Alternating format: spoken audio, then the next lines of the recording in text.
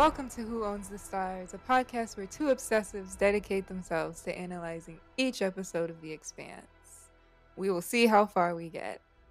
I'm one of your hosts, Kat, and with me is my very good friend Nina. Hello.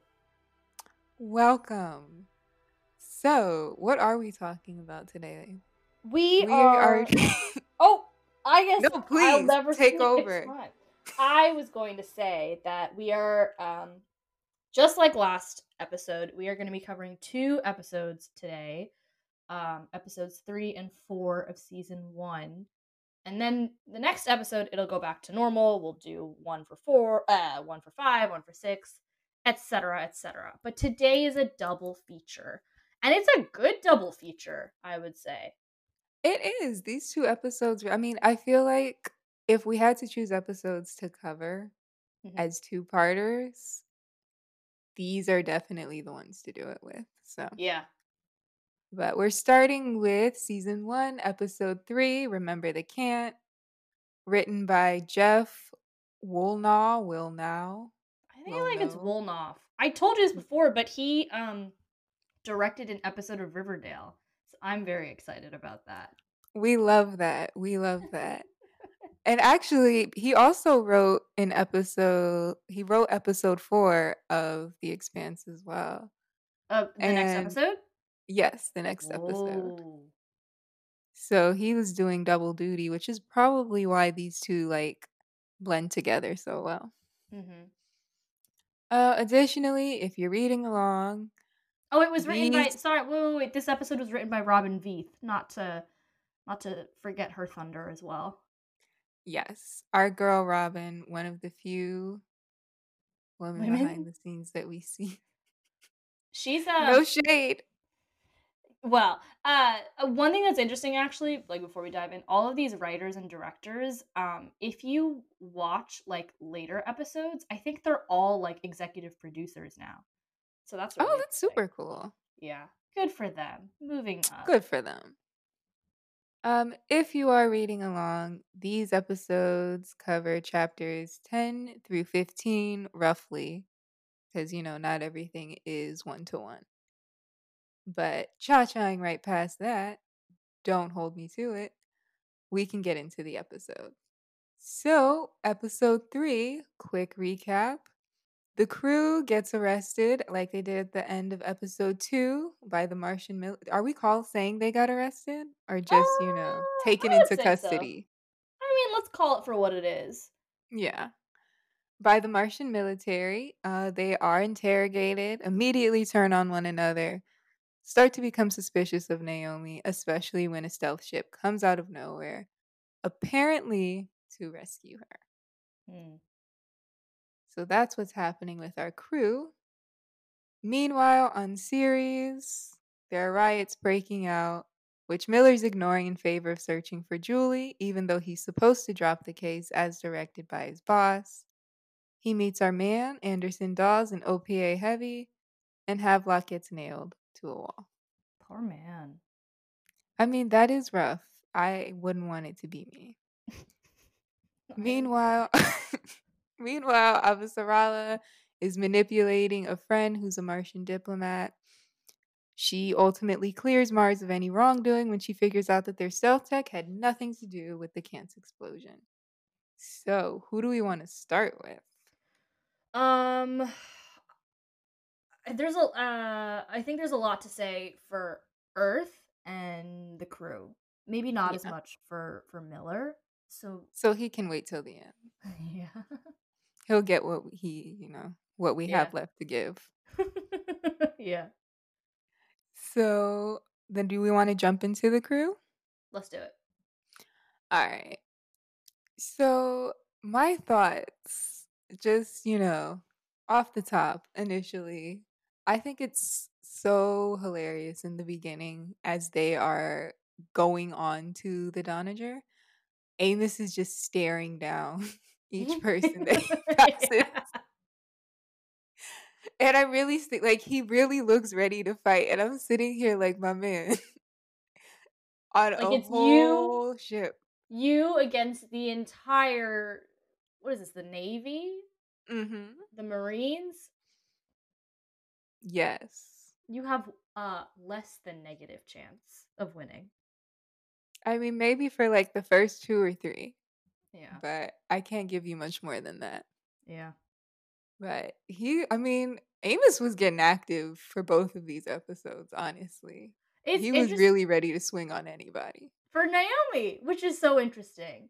I feel like if episode 2 really was about them in this bubble of like how do we survive, um this episode, and I would say episode 4, cuz 3 and 4 really feel like one long episode, and that's sort of one of my like criticisms about this season is like how they did the pacing and like where do we Mhm. end the story and how long it takes to tell the story.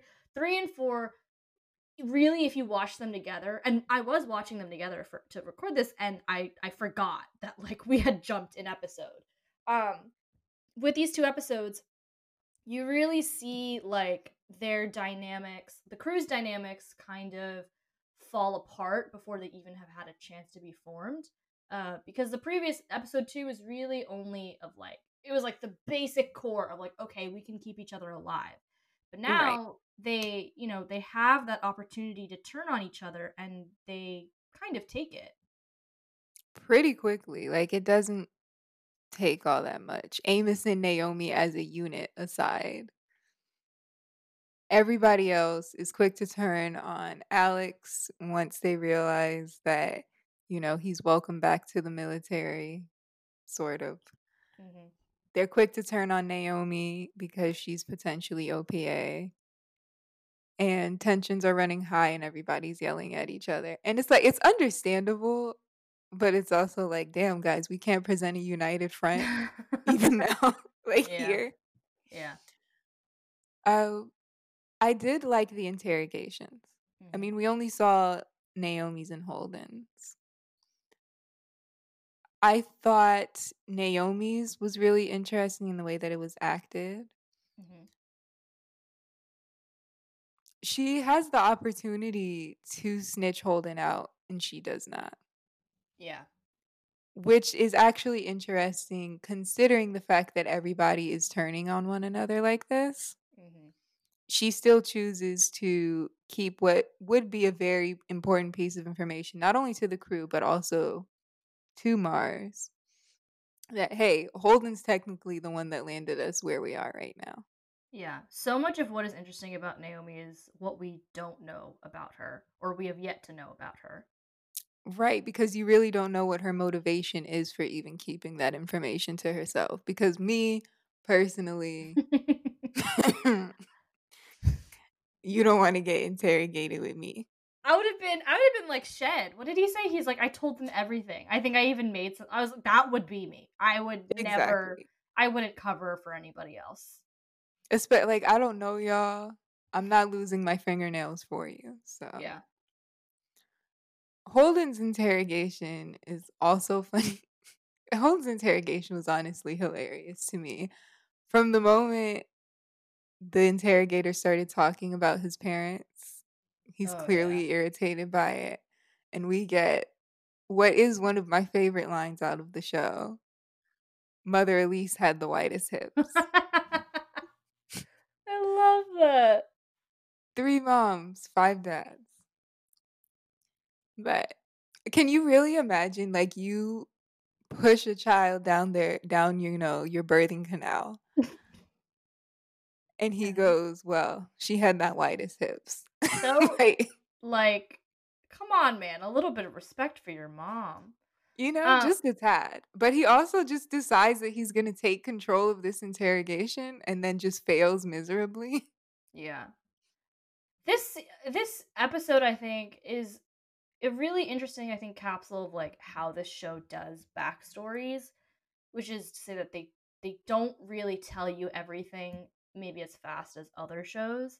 Like, Mhm. okay, so at the end of Holden's interrogation, all we know about him is that he had a boatload of parents, something to do with Montana, and that he wanted to leave Earth. And usually that And means that that he washed out of the military. yeah, I can't forget that. Um, and revealing that much would mean that, probably by the end of the season, we would have a better idea of like what went down. And I, from what I remember, now that we've watched it, I don't think we learn that much more about it. I think it's like that level of ambiguity is what we get with him for a very long time. Mhm. And I would say that's the It same with Naomi a little bit, even though we don't learn too much about Naomi in this episode. We learn more about like people's assumptions of her. Right. I feel like honestly for most of the first season, the information that we get about them feels a lot more intuitive than, Mhm. exposition, which can be fun, but I don't remember how I felt about it watching it the first time. I It probably might didn't catch it. Mhm. I wonder if, like, people if you would feel frustrated about how little you know about them. Yeah. But on the other hand, there's every about 2 episodes, something big happens for both the crew and you as the audience to react to. So Yeah, I feel like there's enough material like happening in the present that give a sense of who these characters are, and what we really just miss out on is like how they became those people. Mhm. I was also gonna say about Naomi and her interrogation. Um, I don't remember if you brought this up in the second episode, but another sort of like invasion of space kind of happens here. Um, you were talking about in episode 2 when she shuts down the, I don't know, ship controls. I don't know how ships work. And Mhm. Holden like freaks out and he kind of like gets in her space. Right. And she doesn't move. And then in this episode, when she's getting interrogated, Lopez like slides his hands onto her, like so Oh slimy. god, yes. Ugh. Ugh! Like, and she's the only one he does it to because he doesn't do it to Holden, and I bet he doesn't do it to Amos or Oh, Alex you or whatever. know he didn't do it to Amos. Yeah, and it was like, oh, it was so disgusting. And it's like, oh, he's only taking off her handcuffs, but it's like you know what it was trying to imply, and I was like, sickened. It was really such a power play and really, like, establishing dominance Yeah, very early on, and, like, the implication is, "Look, we can do whatever whatever we we want. want here." Yeah. And this show doesn't like go too deep into gender politics as it does on like, I don't know, class and race Mhm. to a sense. But it's stuff like this that's like, oh god. Like it's very intentional. And I think this is Right. sort of the extent of like how they address uh gender in the 23rd century. And it's just I hate it so much. Ugh. Yeah, that was not fun. But I think about the interrogations as a whole, I think they play into another theme that's really hit heavy in season 1.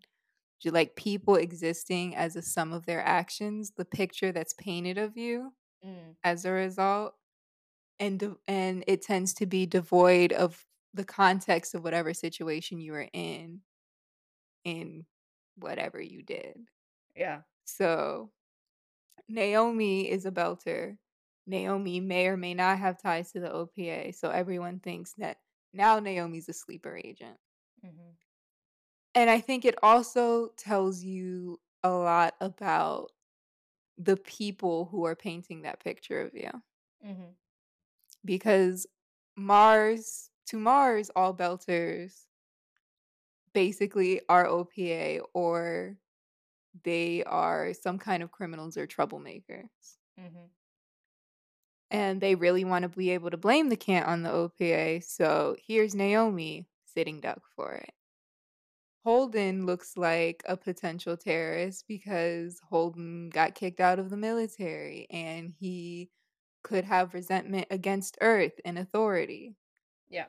I mean, and I think he does have issues with authority, but I don't know to what extent we really dive into them. So Mhm. it's not necessarily worth doing an essay on, but I Well, think they're there. with Naomi, I remember a scene in this, I think it's in this episode where when we're talking to Captain Yao, Teresa Yao, that's her name. Yes, Big up on ma'am, her, Jean by the way. Yoon. Oh, legend. There's a scene with her and Holden, and they're talking about what to do next, and I think they say that their plans are basically to blame Naomi, to say that like Hmm. Naomi was responsible for blowing up the camp. And that's such an interesting scene because on one hand, from the Martians' perspective, they're basically saying if Mars is accused of doing this terrible action, war will start between, I don't know. I think the implication is between Mars and the belt, but then inevitably Earth and Mars. Whereas Right. to them, blaming Naomi is no problem, which is really interesting because then there are absolutely implications there. Like, why would the OPA blow up one? Why would, if Naomi was part of the OPA, why would the OPA blow up one of their own people? And then you go down that route. But then for the And why Martians, would they deprive their own people of, water? right, right. And but I guess for the Martians that's almost a benefit to them because it's turning the belt on each other, having them blame who they believe are the true enemy this entire Mhm. time. So it's but the seeing how quickly they basically threw her under the bus, and Holden points this out, right? Like blaming someone who's pretty much innocent until proven guilty. It really shows to what extent or do they value other lives, I guess. And I think it also plays into something that we established last episode, which is this far out in space, who has the authority to enforce due process? Yeah. Because Holden continues to push this idea of, oh, you can't just do that. But I mean, they can, and they're telling you they're going to. Yeah, Holden Holden's whole thing is like, I need a lawyer, I need a representative, blah blah blah, and everyone's like, this is not like That's not how it works, boo boo. who are you gonna tell? Like if we, torture you illegally or something. They don't Like, have that and who's power. gonna do something about it? Right. Nobody. Like knowing Avasarala as much as because I think in the next episode is when everybody on Earth sort of finds out that Holden and his crew are on the Donager. As much as Avasarala is like, oh, they have one of our own, we need to take them. I'm sure she'd be the kind of person where it's like, well, if a sacrifice has to be made, then a Oh sacrifice has yeah, to be made. So quickly. Holden's belief that his life has value is not always going to be true. And frankly, I think that he only even has that view because of his background, having grown up. I mean, not just the fact that he has 8 parents doting on him, but just the fact that he is an earther and he has grown up, whether he realizes it, in a very privileged way, because Naomi was not shocked when they tried to pin it on her, and I don't think most Belters would be, because they already understand that in this world, people that have power see them as disposable, and that's kind of inconceivable to him. Hmm. But, yeah. Uh, I do have a question. yes. We hear Alex ask who stands to gain if Mars and Earth get into a throwdown. And I think we kind of discussed this before. Hmm. But my question is, would the belt really benefit from this? Because he says it in the context of them suspecting Naomi as a member of the OPA. Hmm. Because, like, I traditionally speaking, don't marginalized groups just get used as pawns and sacrificial lambs in these kind of conflicts? Right, like they make the direct comparison to a Cold War. I think in episode 2 or in this episode, Avasarala says this is, we're moving past a Cold War, and the whole thing that happened during, our Cold War were these sort of quote unquote proxy wars. Hmm. Which is to say, yeah, it was cold between the U.S. and the Soviets, but it wasn't cold to these other countries that essentially got caught up in it and faced real violence as a result of that.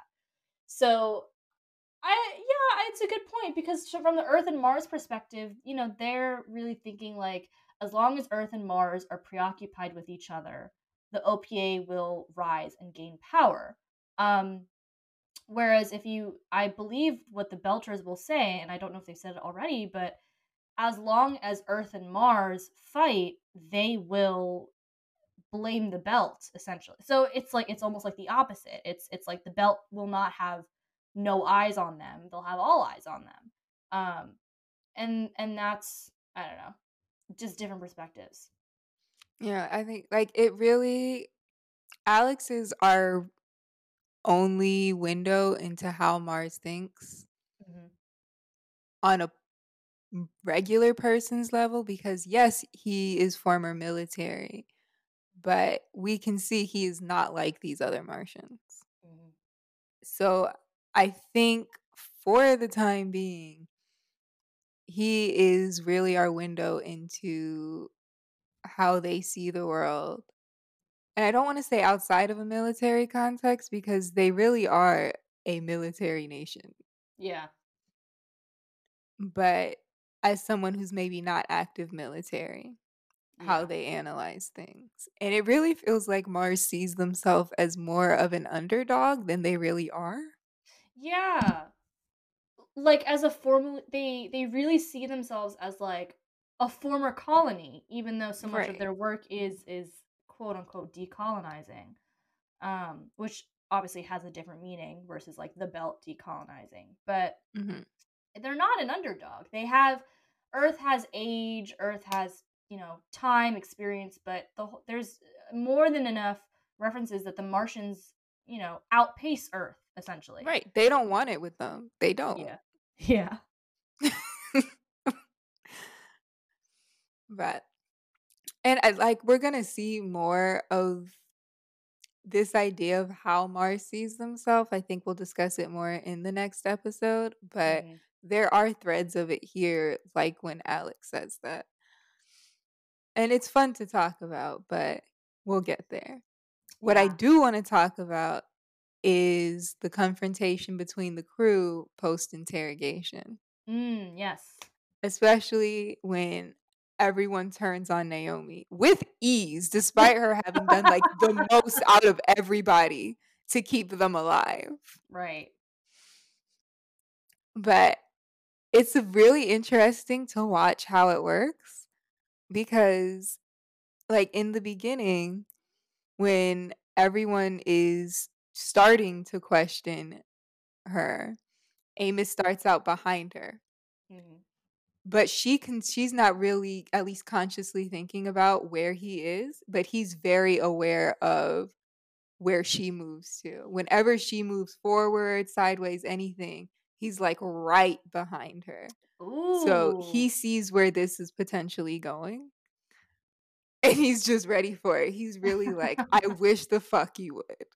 I love that, when they're arguing before Naomi comes in, he immediately, like, switches personalities, and he's just so Oh good. my God. I really do. I mean, ugh, you know me. I'm big on the Amos and Naomi, dynamic, but I love There's that. a lot of intimacy in the way that they interact. Right, and it's almost like basically they're the childhood friends, and I love that that's being brought to the crew because these are essentially all strangers. Hmm. But that switch, it's so fascinating to me. It's no question that Amos would defend Neo, even when I forget either Shed or Alex is like, what are you gonna do now that she could be OPA, and Amos is like, who cares? Like, what does that have to do with me? Which really, which also I think kind of reflects Amos's view about uh these dynamics and the politics of the system, which is that Amos isn't really concerned if something is coming from Earth or Mars or the Belt. He's, we'll hear this in a few episodes, but it's about who his family is and who Right. he needs to follow. And so his goal is really at the end of each day, he and Naomi need to survive it. Yeah, exactly. And he's ready to protect her, even if it's against like the people that are technically supposed to be on their side. Yeah. And it's really interesting to watch it play out. But I mean, do we have anything else that we would like to know about the With the crew? crew? Yeah. Let's see. Let's think. Let's think. Because I mean, because these episodes kind of flow together, Mhm. discussing them separately, some of the meat happens in episode 4. Right. So let's just dive into episode 4 while we're here. Do we wanna continue talking about Naomi and Amos since we're already here? Yeah, let's do it. Then let's fast forward to when Naomi and Amos Are about to when die? Yes, on the Donager. It's one of my favorite scenes out of the entire show.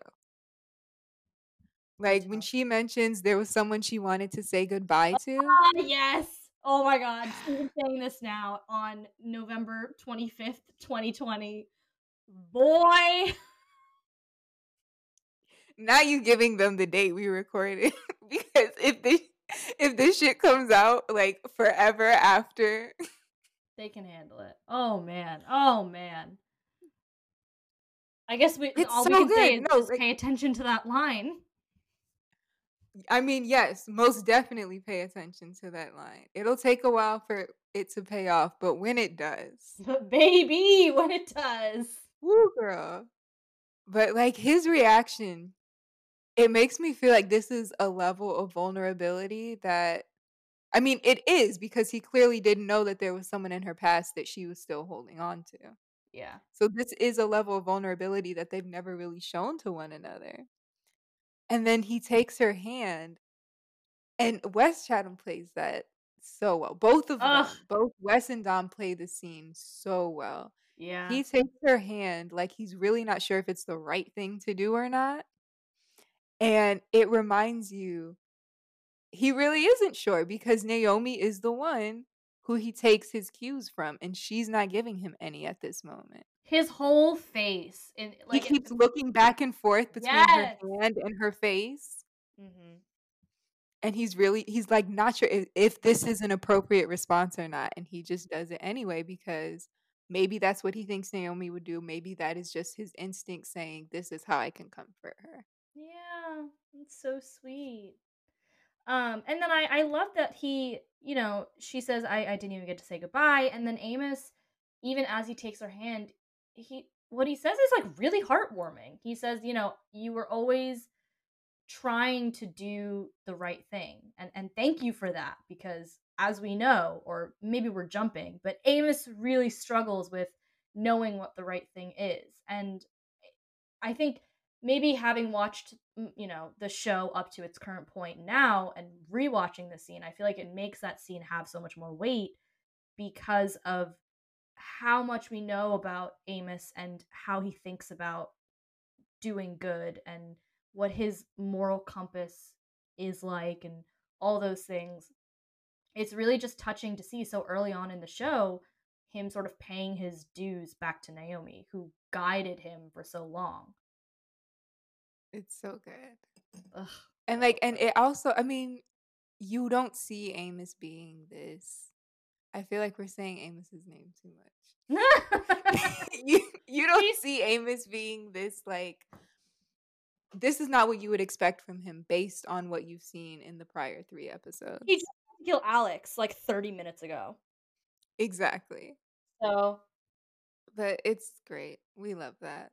yeah. And it's a great this is a really strong two-parter for them in general, just in the way they interact with one another. They're very in sync. For Mhm. instance, like when, rest in peace, Shed. When he gets his block knocked off, they react so immediately. They know exactly what to do. And the way that they're moving, they trust that the other person knows how to react without them having to say anything. Right. Versus Alex, who is still in shock, essentially. Um, Exactly. who can't even process what's just happened. And I imagine for the actors, they don't know these things ahead of time. And so I would probably give credit to the directors and, whatever producers were on set that day. To say like, you get to work, but you kind of have to stay where you are because Mhm. XYZ. Because I feel like at this point the actors don't know that much about the characters. They know about as much as we do, basically. Which is not much. But do we have anything left for Naomi and Amos as a pairing? I mean, I love them. I wish the best for them. I have a shrine for them, We love and that. I'm You ready to should take move a on. picture of it and send it to them. I'm sure they'd love that. Absolutely. But another huge thing in these 2 episodes is Holden? I mean, yeah, Holden. I was gonna Oh, talk a little bit about Mars, but we can definitely talk about your man Holden. my man. I was gonna say that Holden and Mars are quite connected. They are. They are. So let's talk about both. It really breaks my heart a little bit every time someone who is not from Earth shows interest in it. Hmm. At some point, Holden is taken to, I don't know, what do you call it? The bridge where the Uh, captain is. yeah, whatever. I don't know how And spaceships work.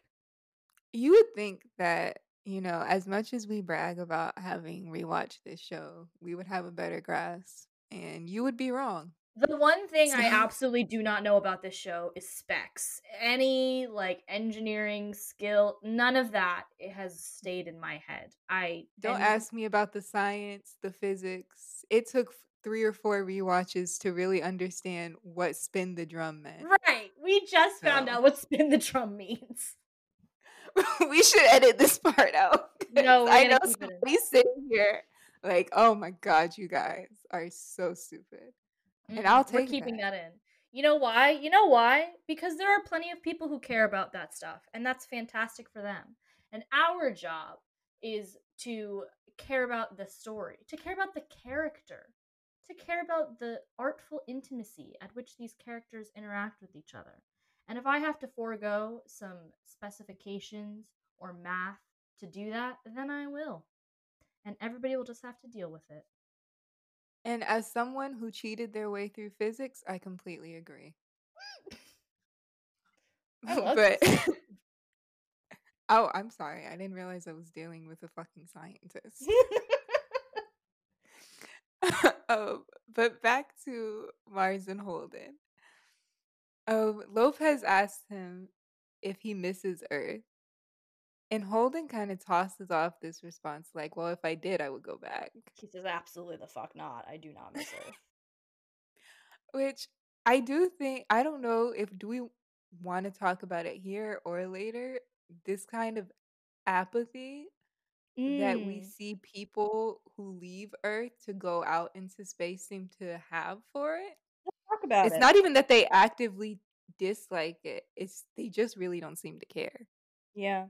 Let's talk about Like so we've seen Julie's messages, right? it. Mhm. She does not seem interested at all in returning to Earth because for one thing she actively does recognize how Earth treats Belters and the impact that that has on space.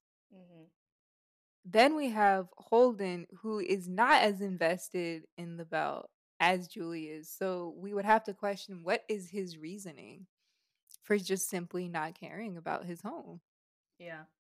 And I feel like it's one of those situations where someone doesn't really realize what they had. Yeah.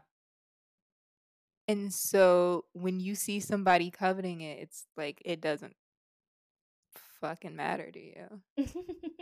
Well, I guess I'm it I still honestly to this day don't totally understand like what made Holden leave.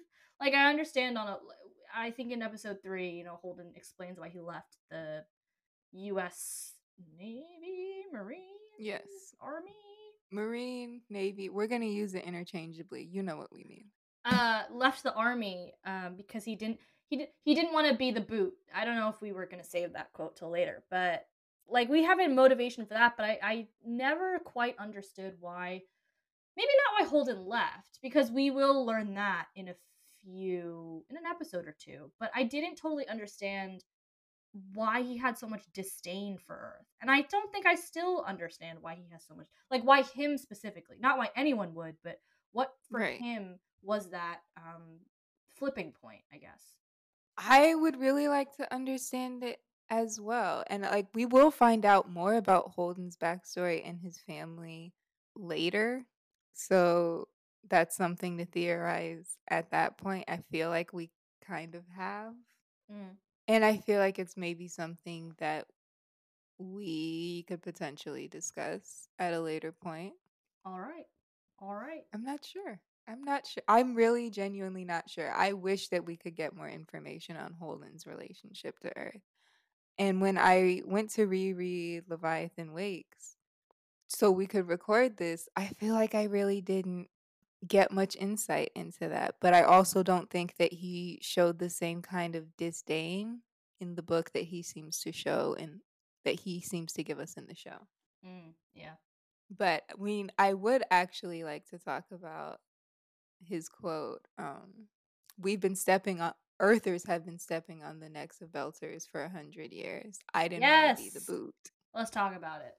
It's a great quote. It's one of Holden's strongest quotes. Mm-hmm.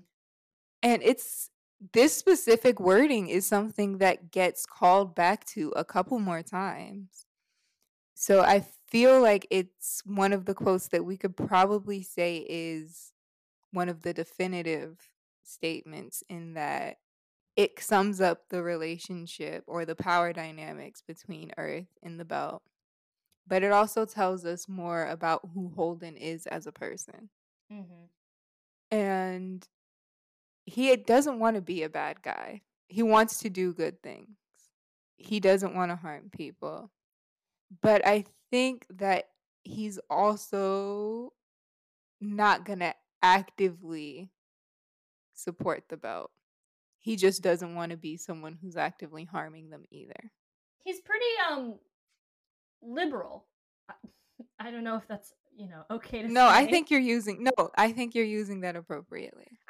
He's what is this thing they say where they say, the problems are bad, but the things that cause those problems I don't have much of an opinion on. I think is really where Holden stands. Mhm. I think Holden is in, we're only like 4 episodes in, so this is a deep analysis for a character we've barely learned much about yet. But Holden, as we know him, and I would say in these first 4 episodes, is someone who kind of operates from a sort of singular point of like justice. So it's like if he sees something wrong, then that's wrong.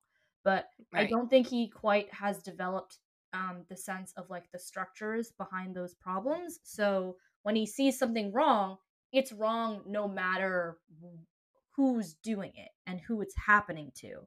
Um, Right. Whereas I would say maybe for someone like Naomi, that wouldn't be the case. For her, it would, depending on who is being done wrong, I think she would have a different take on it. Um, and I don't say this to like slam Holden. I'm trying to just think about how to best describe his worldview. I think I've also called him like a centrist in the past, but very I much think that that is also, yeah, a very apt description. yeah, very much about keeping the peace, I think that's his Mhm. perspective, and that is something that I think connects him to Avasarala, who will see more go into this idea even in this episode, and these 2 episodes. I think she kind of touches on this. It's really about maintaining the balance, but not upsetting that balance, even if Right. upsetting that balance might ultimately be a net good. So I don't think Holden thinks in those terms. I think Holden thinks in terms of like you hurt someone and they are like that is a bad decision or that is a bad Right. thing that you've done. And I don't think his analysis extends beyond that. I think that that's a really good way of summing it up. I completely agree. And we did get off track because we were originally supposed to be talking about, Lopez and Holden. Well, yes. I mean, So there's to a lot to say return, I mean, yeah, to return back to if I did, I would go back. Lopez in that moment, I think, is trying to make a genuine connection with Holden. He wants to hear about Earth. And Holden had that opportunity to tell him about experiences that Lopez understands that he's probably never going to have. hmm So, from the perspective of people who have never breathed non manufactured air or seen the sky on a pretty day, it comes across as someone who just never appreciated what they had, which is confirms the image in his mind that he already had of Earthers. For all we know, Holden is the first Earther civilian that he's dealing with. Yeah.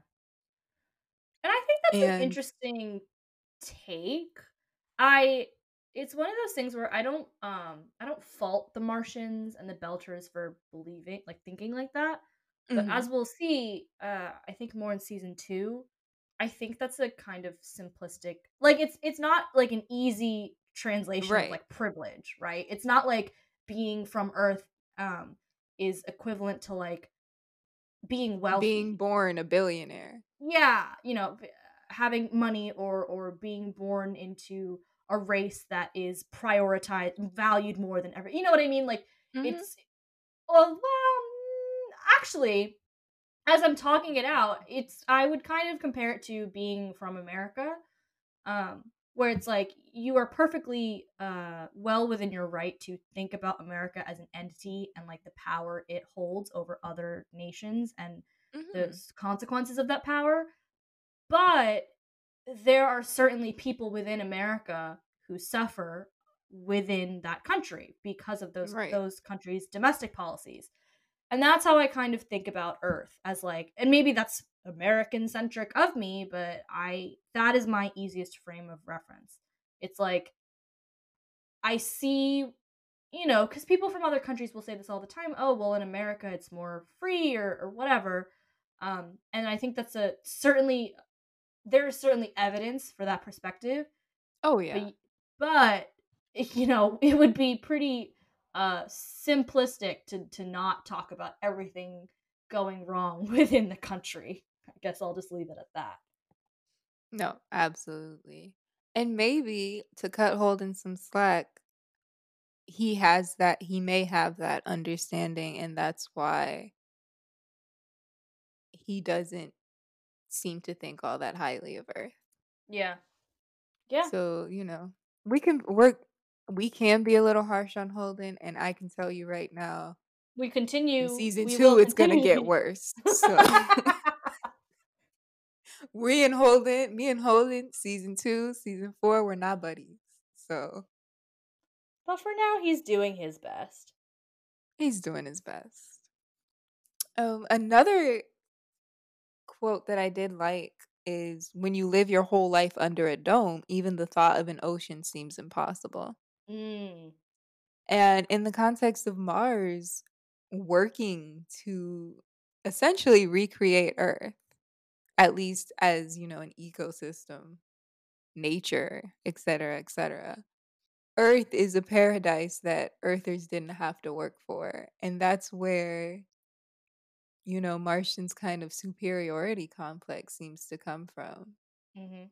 So when Lopez goes into this diatribe about handouts, it sounds very familiar. Yeah. But I for just I them, we are earning our paradise the Right. way that we'll see this, especially in season 2. Martians kind of seem to cling to the dream of Mars Yeah. almost as a religion, the way that people see the afterlife in heaven. Or for anyone who grew up being forced to go to Sunday school, this is their, 40 years wandering in the desert before they get to the promised land. And it's very interesting to see that play out in such a very literal sense. Yeah. And he also, at the end of his monologue, which I want to note, they're playing the most unsettling music while he talks. I really saw him as, like, a villain, and I forget Right? he's not really a total villain. He ends with Earth is over. Yeah. And it's like, does he mean like Earth is a declining empire whose influence is waning? Or is it more so he has this understanding that one day Mars and Earth are going to go to war and Earth is not going to come out on top? Either or, both. But they have a couple of interactions which are really interesting to watch play out because despite this little back and forth that they had, I do think he ultimately decides that Holden is a decent guy once the Donagers attack. Yeah. because this critical hit occurs. Somebody gets injured and his gun falls on the floor near Oh, I Holden. love that part.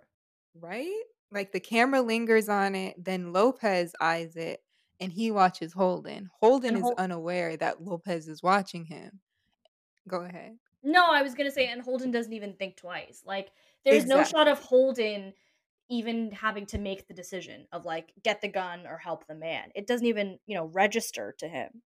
Like it's just instinctive. Somebody's hurt, so I'm gonna go over there. Mhm. And this is actually someone who technically has some sense of authority over him because he is a prisoner. Mhm. So ultimately, I don't know if I would have made the same decision Holden did, but I commend him nonetheless. Well, I guess the way I would think about it is like if you do get the gun, right? Then what do? You're fighting like 20 people in a room alone. And then you got to Exactly, get it's a out. wrap. And then you got to And by the time you step out, they've already called everybody else. right. And then you're dead and probably the whole crew too. So, So Holden made the right choice. oh, absolutely.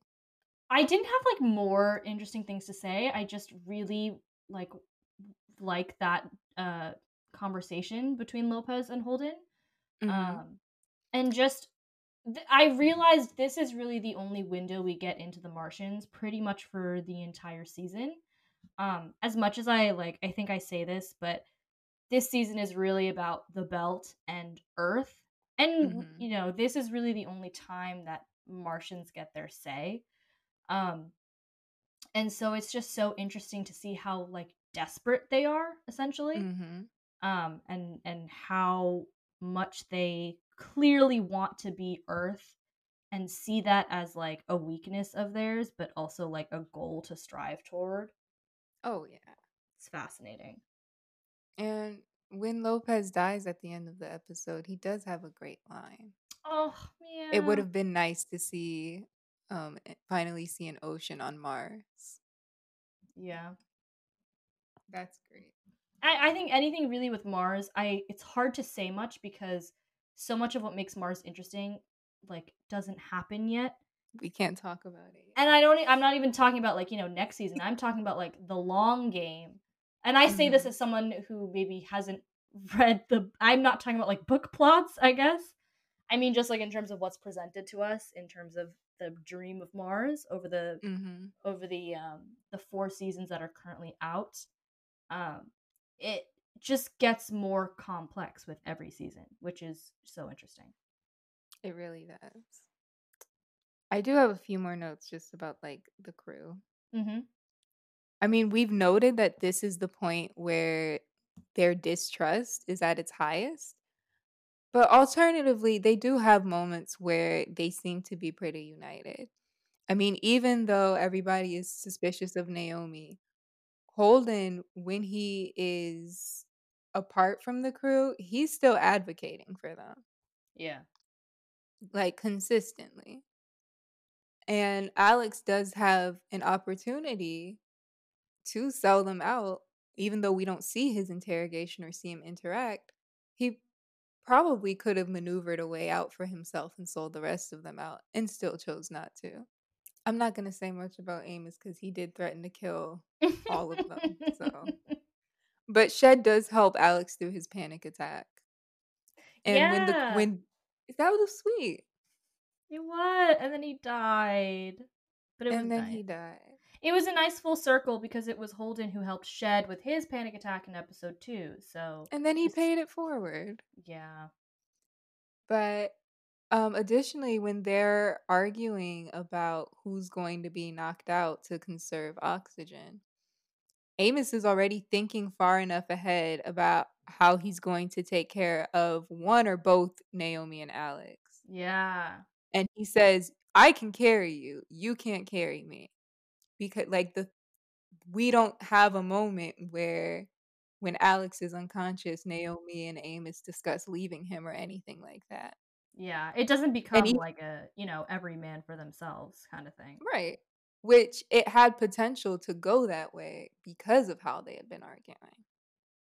That could have And easily been a scene where, that is what they intended to do and then Alex essentially has to prove his worth to stay on with Naomi and Amos. So it's interesting that they didn't go that direction. And actually there's a line right before Alex gets knocked out where he says like I want to wake up. So he still has that anxiety, but it's interesting that they didn't play the scene as like them at odds with each other, but rather how can they all make it out of this alive? Exactly. And even with making it all out alive together, Naomi is actually surprised that Holden comes back for them, Yeah.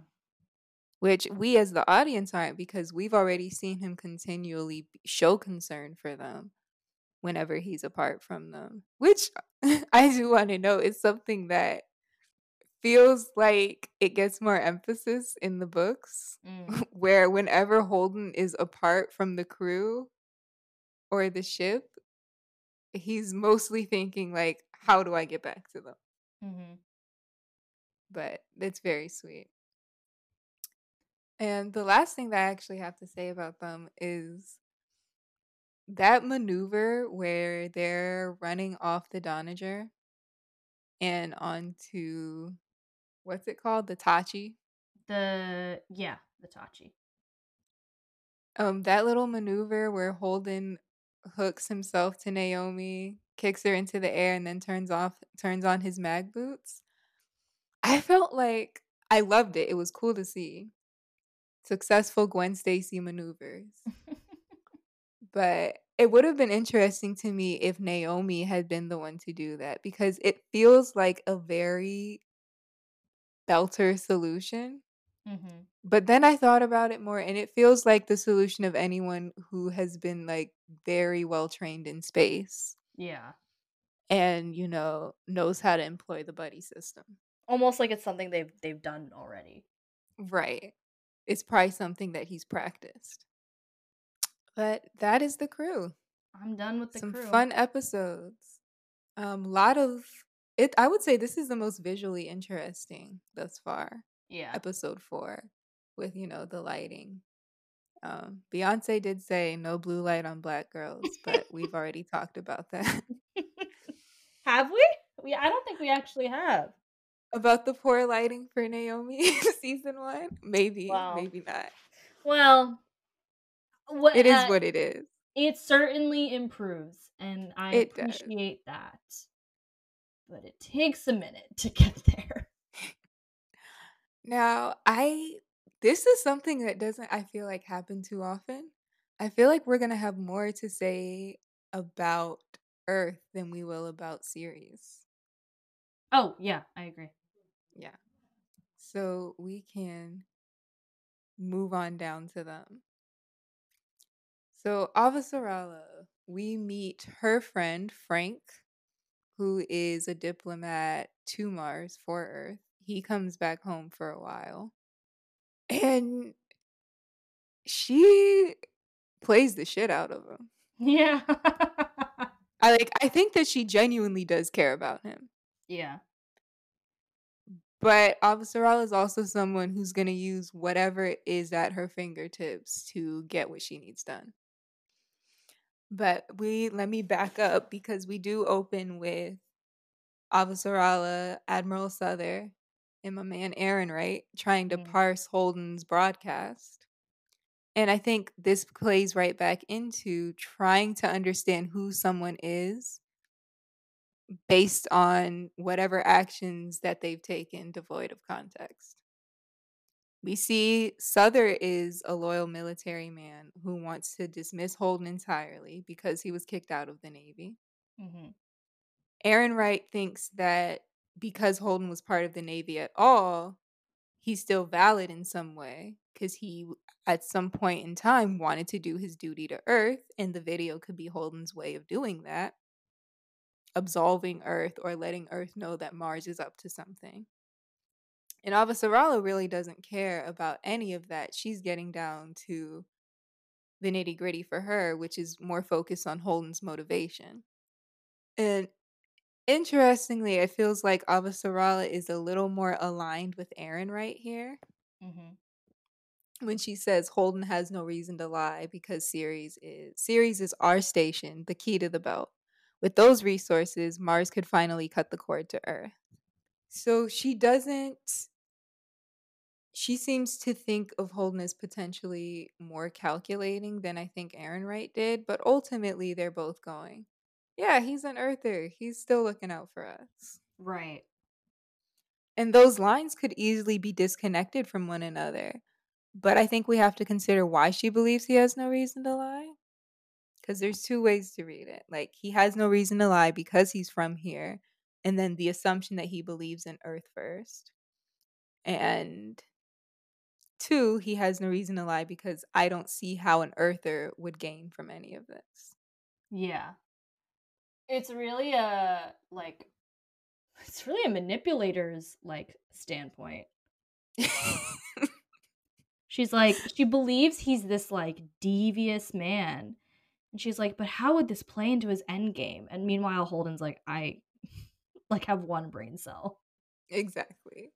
And I mean, it also plays back into you learn more about the person who's painting the picture Mhm. because you're learning about their mindset. They're projecting how they see the world onto someone else. Right. And it's interesting that even though Avasarala and Aaron Wright agree more on like how they perceive Holden versus Souther and Aaron Wright agree on what to actually do.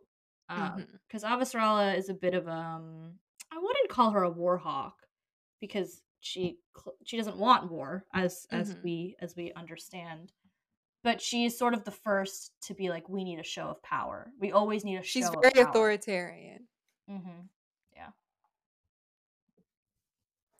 but it's a great scene, and I actually really enjoy Avasarala's scenes with Aaron Wright more now than I think I did the first time around. Just seeing how they interact with one another and seeing how they think about things Yeah. because they tend to believe the same things, but they tend to, like you said, disagree on an action plan. Yeah. And that will be their And, fatal flaw.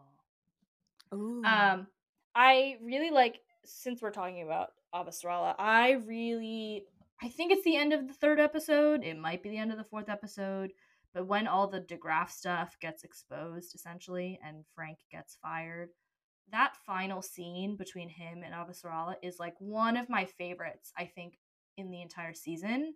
Um, it's just so like it's such a good summation of who Avasarala is as a person. Mhm. Even if you're, ignore Frank's sort of story about her, even her the way she's acting in that scene, right? Like this is just after he's been fired. He's been disgraced. His life goals are essentially down the drain. And after she hears all that, she kind of thinks that she can fix it with like a bottle of wine, and that he'll just, suck it Kind up. of fall back in line. Yeah, and that's really who Avasarala is, and it's an interesting weakness because it's a complete lack of ability to perceive this man as someone who she's hurt emotionally, like to see Mhm. him as someone that she's broken trust in, because I don't think she values that. She doesn't value like she values people for what they can give her, but not Right. what she can give them. And so Right. I don't think it literally registers to her that what she did to Frank is almost unforgivable.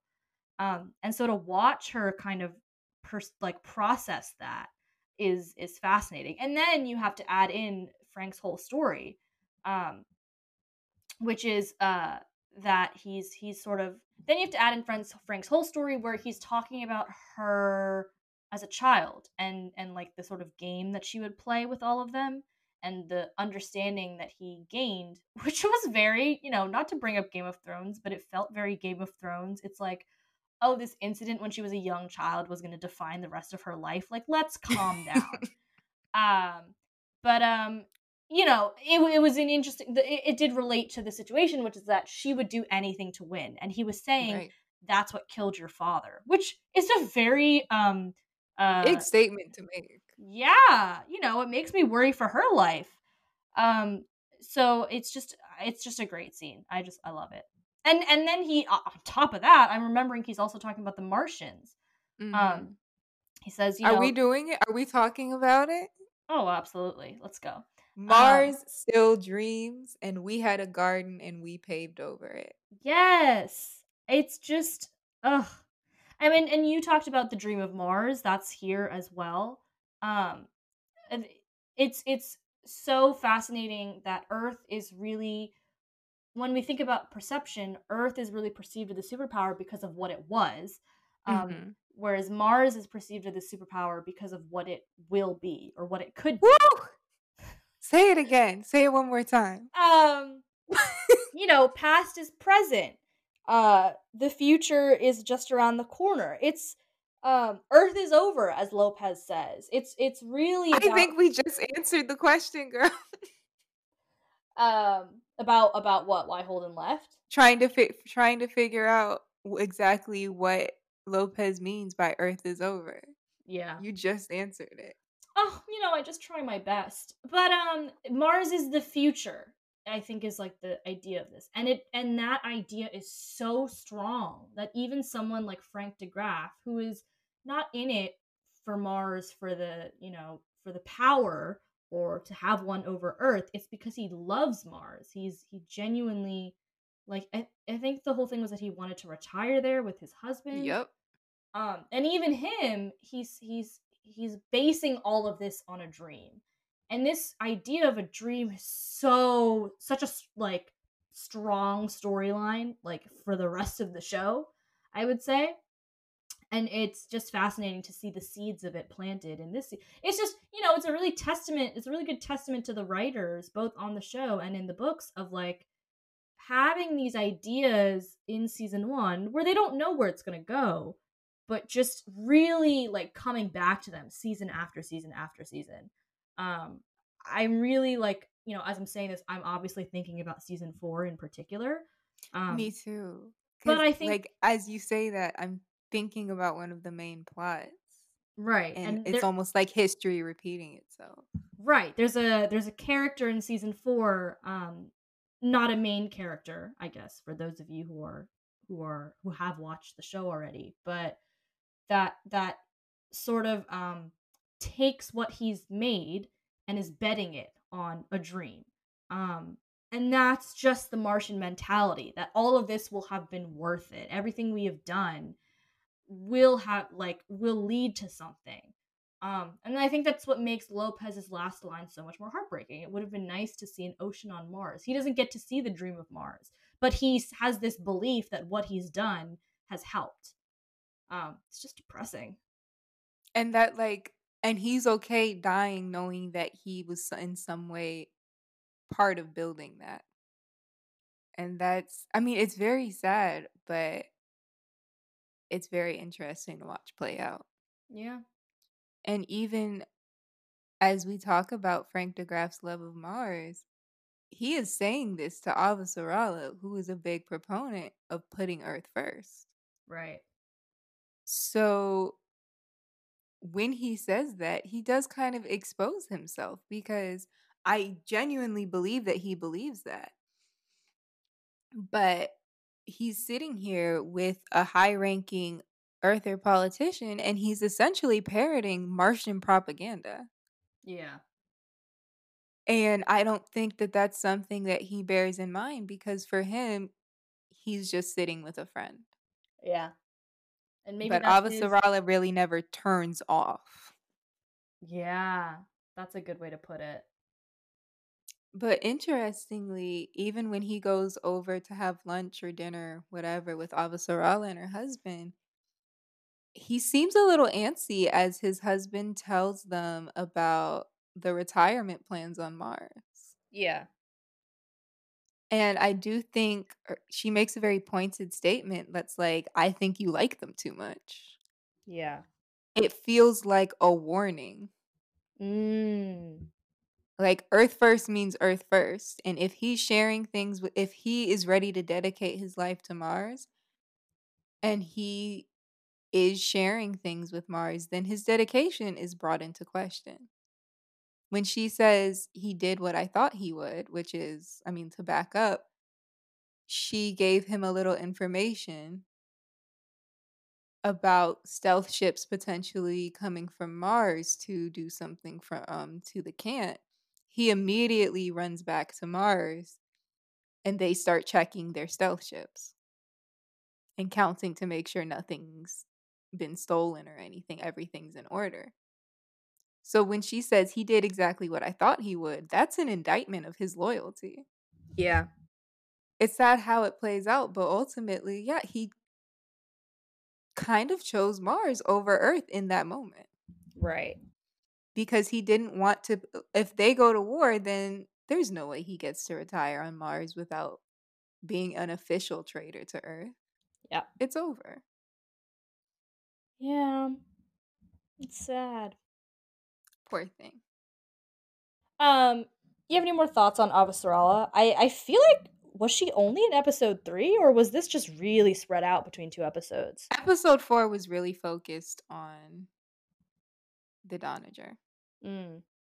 I want to say we do get a scene where she is laying on her roof and her Oh my god, grandchild yeah. comes out and sits with her. Oh my god, oh She my god, oh my does. god, oh my god, oh my Yes, god. ma'am. We are telegraphing something so hard. Oh my god. She says Woo! that she worries about people who throw rocks. And we actually see her do this a couple times throughout season 1 and season 2, which is just kind of sit on the roof and watch the sky. And for some people that would just be sky gazing, this is Avasarala really like working out her anxieties because she is truly terrified that Yeah, either the belt or Mars, someone from out there, will attack Earth. yep. This is her, doing her watch. And we learn later, I don't think this is a huge spoiler, is it? You can say it and we'll cut it out if it's not, or if it is. We find out that Avasarala really does not like trips in space, even if it's just traveling to Luna. Oh, I think that's okay. I think we can say that. Yeah. And I think this scene kind of gives us context. She's terrified of space, of what it holds and Mhm. what it could do. So Which is she says something like, I worry about people who throw rocks. And it her child, actually her, no, go ahead. no, I was gonna say the way you say that actually makes me feel a little bit bad for her. I know I'm usually on the offensive when it comes to her. Like, I rarely have something nice to say about Avasarala, but, you know, I can imagine being in that position of someone who's essentially inherited the legacy of Earth, and you've inherited this world where there are people in space, there are people on Mars, and none of them like you, and they would do anything in their power to unseat you. And I can imagine the sort of anxieties that come with that and the fears Hmm. that come with that. Not to say that, that uh, is a justification for her entire point of view, which I don't Right. necessarily always agree with, but it does give you a sense of why she's so on edge all the time, why she's so scared of war with Mars, because you could almost it's almost like the one advantage that the belt has is that if one home gets destroyed, there are, many more across the asteroid belt. But if Earth is destroyed, which That's it. would take a lot of rocks, I feel like I should say. But if Earth is already on its way out, it won't I don't think it'll take much more to really, make it unlivable. And that's Hmm. what and, as much as she's definitely held accountable for certain things, but I don't think needs to be held accountable for like all of the failures of Earth. And these are sort of the Hmm. problems that she's inherited, where it's like you live on a planet that is dying. You live in a system where your relevance is fading. What does that mean? Like what's going to happen in 10, 20 years? And that's stuff that she is really concerned about. Just to Let's keep finish it off cute that before we quote, get to spoilers. her grandkid says nobody could throw rocks that big. So, I mean, Avasarala, maybe you need to relax. Maybe. But Anyway, do we have anything left for Earth? Nah, I'm good. Let's get to series. I Series was mean, kind of a waste of my time, although I'll say. I mean, my big thing with this is like it not only does it feel like 2 episodes, but with Miller stuff, I'm like, this could have been a single episode plot. This like what is this man's name? Busy, but whatever. I'm like, I don't care. I don't care about yeah, this like the body modifications and he doesn't even find the man until I think the end of the third episode. So it's only in the yeah. second half that like we get all the other stuff. Um I mean, I honestly don't even have that many notes for series. it's sad what happens to Havelock, I think. Yeah, that's Uh rough, I don't know if he warranted that. he was a nice man. He's trying to learn Belter culture, which is interesting. He what He's a else? sweet guy. Yeah. I think every episode thus far, series' first scene starts off with the speechmaker emphasizing Belter oppression. Mm. But in this episode, they tell him to stop, and he does, but then he just walks further down the street and starts again. I love that. And you know what I realized? You can't keep a good man down. Episode 3 is when we meet Anderson Dawes. How did we forget this? Well, first, I don't know if we did because I name checked Oh, my man in the intro. So I I don't recall. Uh, the man, the myth, the legend, Jared Harris. Grace is also, and I should say I didn't he know who this came man. through in that V-neck and he commanded the screen. I have to say I didn't know who this man was until he was on The Expanse, and now that like I kind of know a little bit more about him, I understand the weight of his guest star. Just like I don't have much to say about him as like a character. I just like watching Anderson Dawes on screen. Like Jared Harris is just so good, and like it's just enjoyable. I think. He's great. Yeah, Um, Miller's. Miller was very comfortable once again in Julie's place. Yeah. Toes all in the couch. Um, we hear His them say Rossi Burt a few times. That's series' red light district. Yep. Not a fan of Miller's not girlfriend. Her taste. Miller sees her with this man who kind of looks like a futuristic Magnum PI. Oh my goodness. She's I love I that. always wish that Musk could do more just because like I like her as a person, but I hate her role as a character. I really like especially with the riots and everything and the way that Yeah, like Miller's like, "Oh, you could just take over." He's kind of like I just don't like their dynamic and that will really color my perception of Miller where it's just I just don't like, hyper competent woman with like deadbeat man essentially. yeah. Um I do so think their dynamic has potential to be interesting, but only in the context of like Miller's aspirations mhm. towards Earth, because at some point he asks her for advice on Julie, and she says something like, "Oh, so you came to the rich Earther girl?" And he's kind of like, "I mean, yeah." Mhm. So if we were to view it through the lens of how we're seeing him and Julie, like as an access point to sort of Earther privilege, then potentially I wonder how they got together and why they broke up. Yeah. If he Mm, was kind of doing the same thing with her that we see him doing with Julie, but it's that's not something that gets touched on all that much. Yeah, I think we're just putting too much of our feelings into a character that like does not have that much to do outside of this Yeah. season. Um but it is what it is. More women would always be nice. And I'll leave it at Um, that. we meet a Mormon. Oh, we do. The Oh, the Mormons Mormons. make you realize that you don't really see people wearing white much in this show.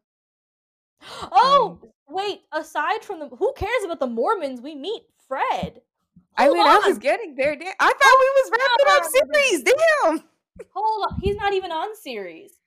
Hold on, everybody. Let's get Yes, ourselves episode together. 4. If you Oh, could see the way this woman is, like, adjusting herself, she's preparing to really dig in. so I mean, it's only one Yeah, let's listen. Screw the Mormons. Let's move on to Frederick. Uh, I'll let you go. I've set the stage. Frederick Lucius Johnson. You bet. The man, Um, the myth, the legend. he's a fun guy. I'm gonna be honest with you, girl. I have one note for Fred Johnson, and it What is it? says we're introduced to Fred Johnson. His power play with the Mormon rep tells us that he's connected. He's got a lot of power. In story, why is it important for him to stay on the Nauvoo project? Is that a question or is that It a is a question. I understand he doesn't want to be kicked off the project. Is it just because it's insulting and he's, gonna throw his weight around? Or is there a specific reason that he is so like, no, I'm gonna be on this? I think it's a sense of like, and this is I'm basing this off of a line from season 3 from a character in season 3, Hmm. who basically says, "We've built this and now they can't ignore us." So Ah. I base it off of that, which is like, this is a huge project which has never been done before. And so if the belt can essentially prove that they can do these kinds of things, then they become more self-sufficient. They also sort of, in Fred's eyes, earn their seat at the table. Hmm. And so that's why I really feel like he's so obsessed with staying on the Nauvoo project. I mean, that's about the extent of what I have to say about it. Well, I just want to say that we should really recognize, we should just be ready. You know what I mean? We should just be ready. But that scene, I mean it's only one scene, but I think that's a really good summation of like who how we'll understand Fred in the next few Hmm. episodes. He can pretty much switch in the blink of an eye. And Yes. it's really scary how he switches. Especially like that there's this like one shot of like I don't know what it's called, but the little cart that they're like taking across the ship. And like Hmm. as it slows down, um, keeping in mind they're like in the middle of space attached to some rail. And it's just like you're stuck in this man is stuck in this box with Fred Johnson, has no idea what could happen, and now he's being threatened. So it's just, Oh yeah, he was shook. He was not ready for that.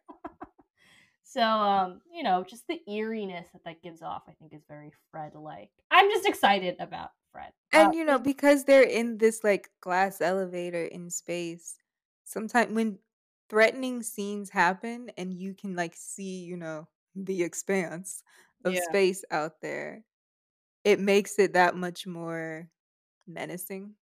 Mhm. So, yeah, that was a good scene. I don't have much else to say about Fred, I admit, but let's all get ready for him. Him and wow, Fred and Anderson Dawes being introduced in the same episode. That's a little bit iconic, you know?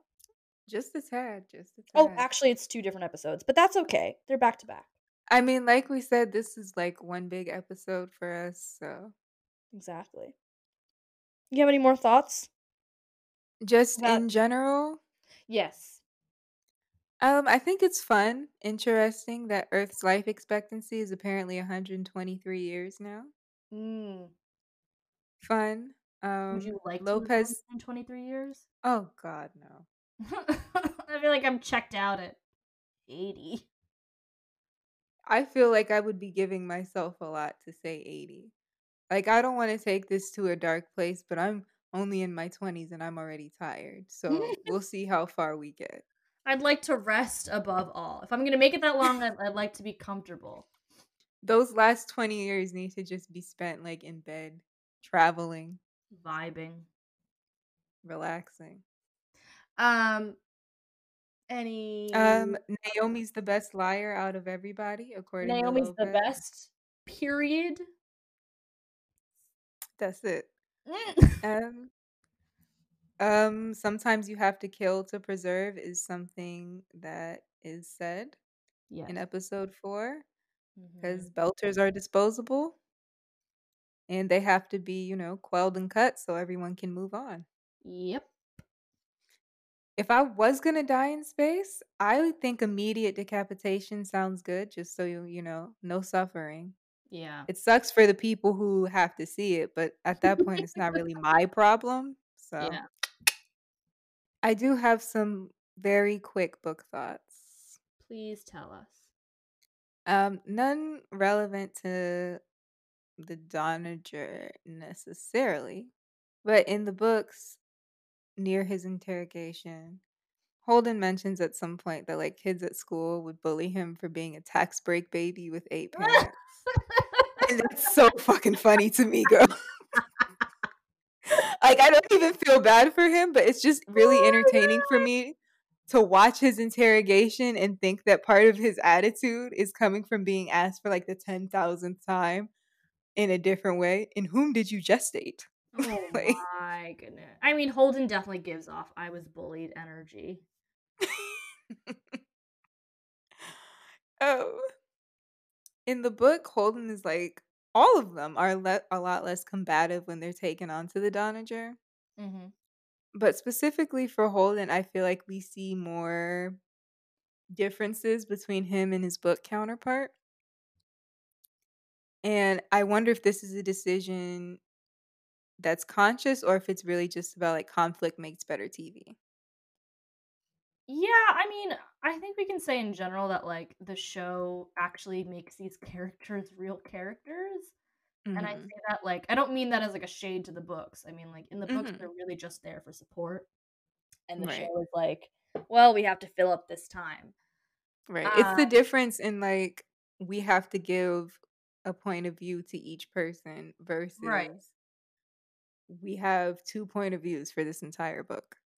Right. And you could say that makes for better TV, but I think it's fair to say like the book would have benefited from if the book was intending to like take the perspective of more than two people, the book would have benefited a lot more. And I think in general, as I was reading it, I was like, everybody is so agreeable, and I don't understand why. Like Um, we're in a crisis. right, like literally, I remember. I don't. I think it was the Donagers scenes that I was reading, and I was like, everybody is just too calm right now.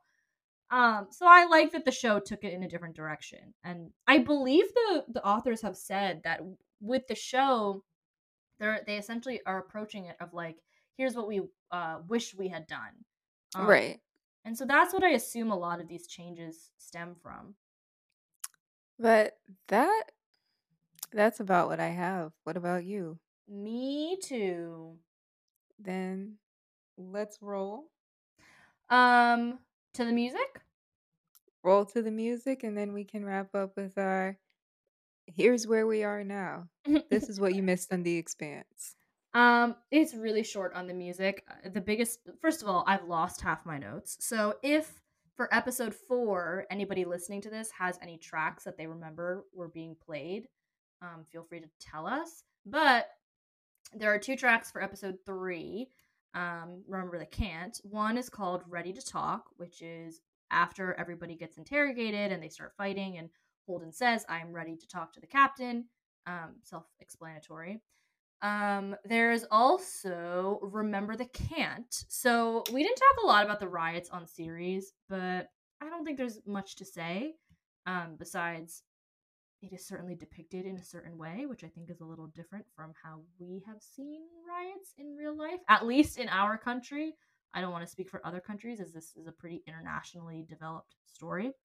Um, so the first half plays during the riots on series. The second half plays sort of toward the end of Avasarala's conversation with DeGraff and into the follow up, where after the riots, Miller finds Busy Bateko, the dead hookup from Julie, finds this man in the streets. And that's really the 2 tracks. That little arpeggio that I was talking about in the first 2 episodes, that you can And if you hear. don't know what an arpeggio is, please refer back to your notes.